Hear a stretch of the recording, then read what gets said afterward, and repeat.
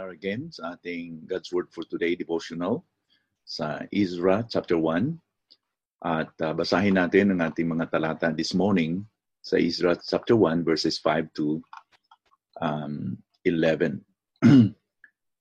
Nang magkagayoy tumindig ang mga puno ng mga sambahayan ng Juda at Benjamin at ang mga pari at mga Levita, bawat isa na ang diway kinilos ng Diyos upang pumunta at muling itayo ang bahay ng Panginoon na nasa Jerusalem. Lahat ng nasa palibot nila ay tumulong sa kanila sa pamamagitan ng mga kagamitang pilak at ginto, mga ari-arian, mga hayop, at ng mga mamahaling gamit, bukod pa sa lahat ng kusang loob na inahandog. Inilabas din ni Haring Ciro ang mga kagamitan sa bahay ng Panginoon na tinangay ni Nebuchadnezzar mula sa Jerusalem at inilagay sa bahay ng kanyang mga Diyos.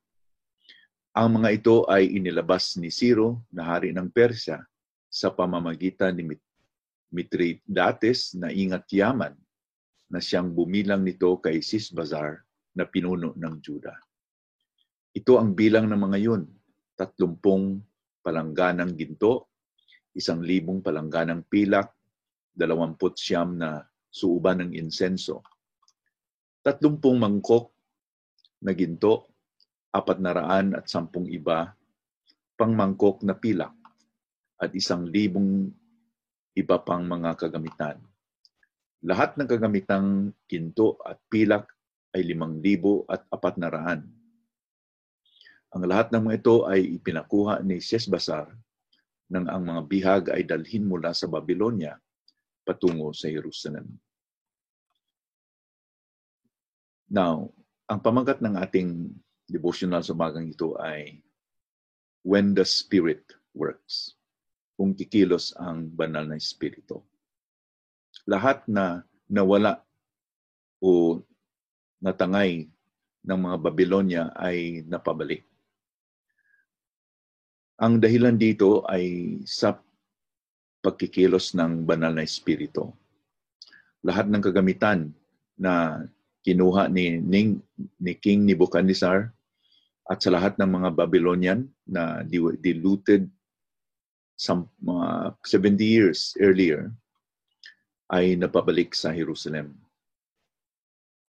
Hindi ito karaniwang pangyayari. It was an act of God's miracle and extraordinary power.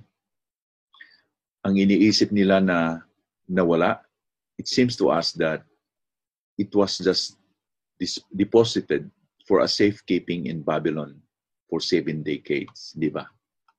Bakit? Bakit napabalik at kailangan ipabalik yung mga kagamitan sa Jerusalem?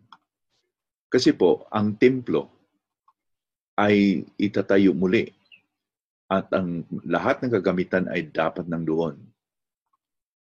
Ating makikita dito na because of God's favor, sabi pa dyan sa versikulo 6, lahat ng nasa palibot nila ay tumulong sa kanila sa pamamagitan ng mga kagamitang pilak at ginto, mga ari-arian, mga hayop, at ng mga mamahaling gamit, bukod pa sa lahat ng kusang loob na inihandog. Sa madaling salita, they were so blessed and their blessing were overflowing.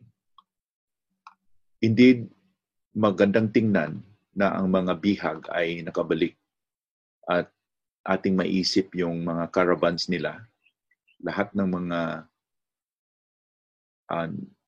panglalagyan, drawn cart by horses and mules, whatever, ay puno ng mga blessings. Pero ang pinaka-most spectacular sight is the revived hearts of the heads of the fathers, houses of Judah, Benjamin, and the priests and the Levites. Ito yung pinaka-magandang tingnan. Yung na-revive yung mga spirito ng lahat ng mga pinuno, sa lahat ng mga priests at sa mga Levites. Ngayon, let us ask God to steer our hearts today. As if He is breathing life into our souls. Kasi ang pangako ng Panginoon is sa pamagitan lang sa kanyang banal na espiritu ay aapaw yung kanyang blessing. Sabi pa sa John 7 verse 38, galing sa ating mga puso ay lalabas or maapaw ang mga batis ng living water. Just as Jesus had told us, each one of us, sa Matthew chapter 7, ito po yung kanyang challenge sa atin. Humingi kayo at kayo ay bibigyan. Humanap kayo at kayo ay makatagpo. Tumuktok kayo at kayo ay pagbubuksan. Mayroon tayong invitation. It is a challenge for us to take this promise. Let us not stop asking, seeking, and knocking. At ano po dapat ang makamotivate sa atin to be persistent that God will visit us once again or touch His people once again. Touch us in a miraculous way. Sapagkat ang sinasabi po ni Panginoong Kristo sa succeeding verses sa Matthew 7, verse 8 to 11, na sinasabi niya dito, sapagkat ang bawat humingi o humihingi ay tumatanggap, at ang humahanap ay nakakatagpo, at ang tumutuktok ay pinagbubuksan. Mayroon bang tao sa inyo na kung humihingi ng tinapay sa kanya, ang kanyang anak ay bato ang ibibigay? O kung humingi siya ng isda, ay bibigyan niya ito ng ahas? Kung kayo nga na masama ay marurunong magbigay ng mabubuting kaloob sa inyong mga anak, gaano pa kaya ang inyong Ama na nasa langit ang magbigay ng mabubuting bagay sa mga humingi sa Kanya? Hindi ipagkait ang Panginoon ang pagbibigay ng pinaka-best sa atin. And the best is for Him to give the best blessing na tayo po ay magkaroon ng spiritual turnaround or revival sa puso natin. Not only for today, but every day. Ang istorya sa mga bihag na nakabalik sa Jerusalem nag-remind sa atin na ang ating Panginoon ay tapat sa kanyang mga pangako. Though at times, ang ating mga sirkumstansya, ang ating nakikita sa ating paligid ay parang mayroong ulap na hindi natin nakikita na may katuparan ang mga sinasabi ng Panginoon. Maski sa ganun na sirkumstansya, ang katotohanan ay nanatili na ang ating Panginoon ay hindi tahimik at hindi din siya na indifferent sa atin. He is working when it seems that He is not working. No amount of concerted human efforts, walang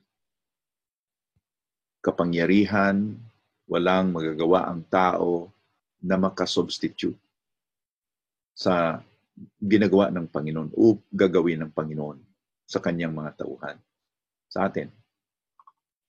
Ano po ang ginagawa ng tao for many years, maybe hundreds of years? Katulad ng isang tinutulo or tumutulo na one drop of water in the bucket sa isang balde ng tubig o lalagyan ng tubig. Hindi natin take for granted and ma-discount kung ano po yung magagawa ng Panginoon should He work in our lives. Sabi pa sa Episo 3:20, ngayon sa Kanya, sa Panginoon, na makagawa ng higit na sagana kaysa lahat ng ating hinihingi o iniisip, ayon sa kapangyarihang gumagawa sa atin. That is the reality of who our God is. When He works wonders beyond what we think and imagine in life. Sa aking pagtapos, let me just say this statement to encourage each one of us in our times. Amidst the plethora of man's activities nowadays, the Spirit's touch is what we desperately need for a spiritual turnaround. Nakikita natin ng daming ginagawa ng tao, daming mga activities na nangyayari.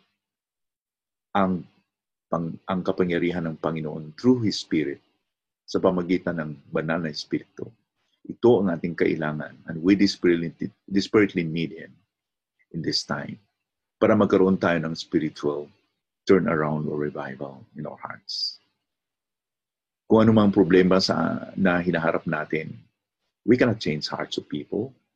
May problema tayo sa ating mga employer, sa ating mga anak, sa ating mga kapitbahay, sa ating acquaintances, sa ating mga kaibigan, o sino man mga tao na ating nasalubong sa araw na to, or sa opisina o sa ating workplaces.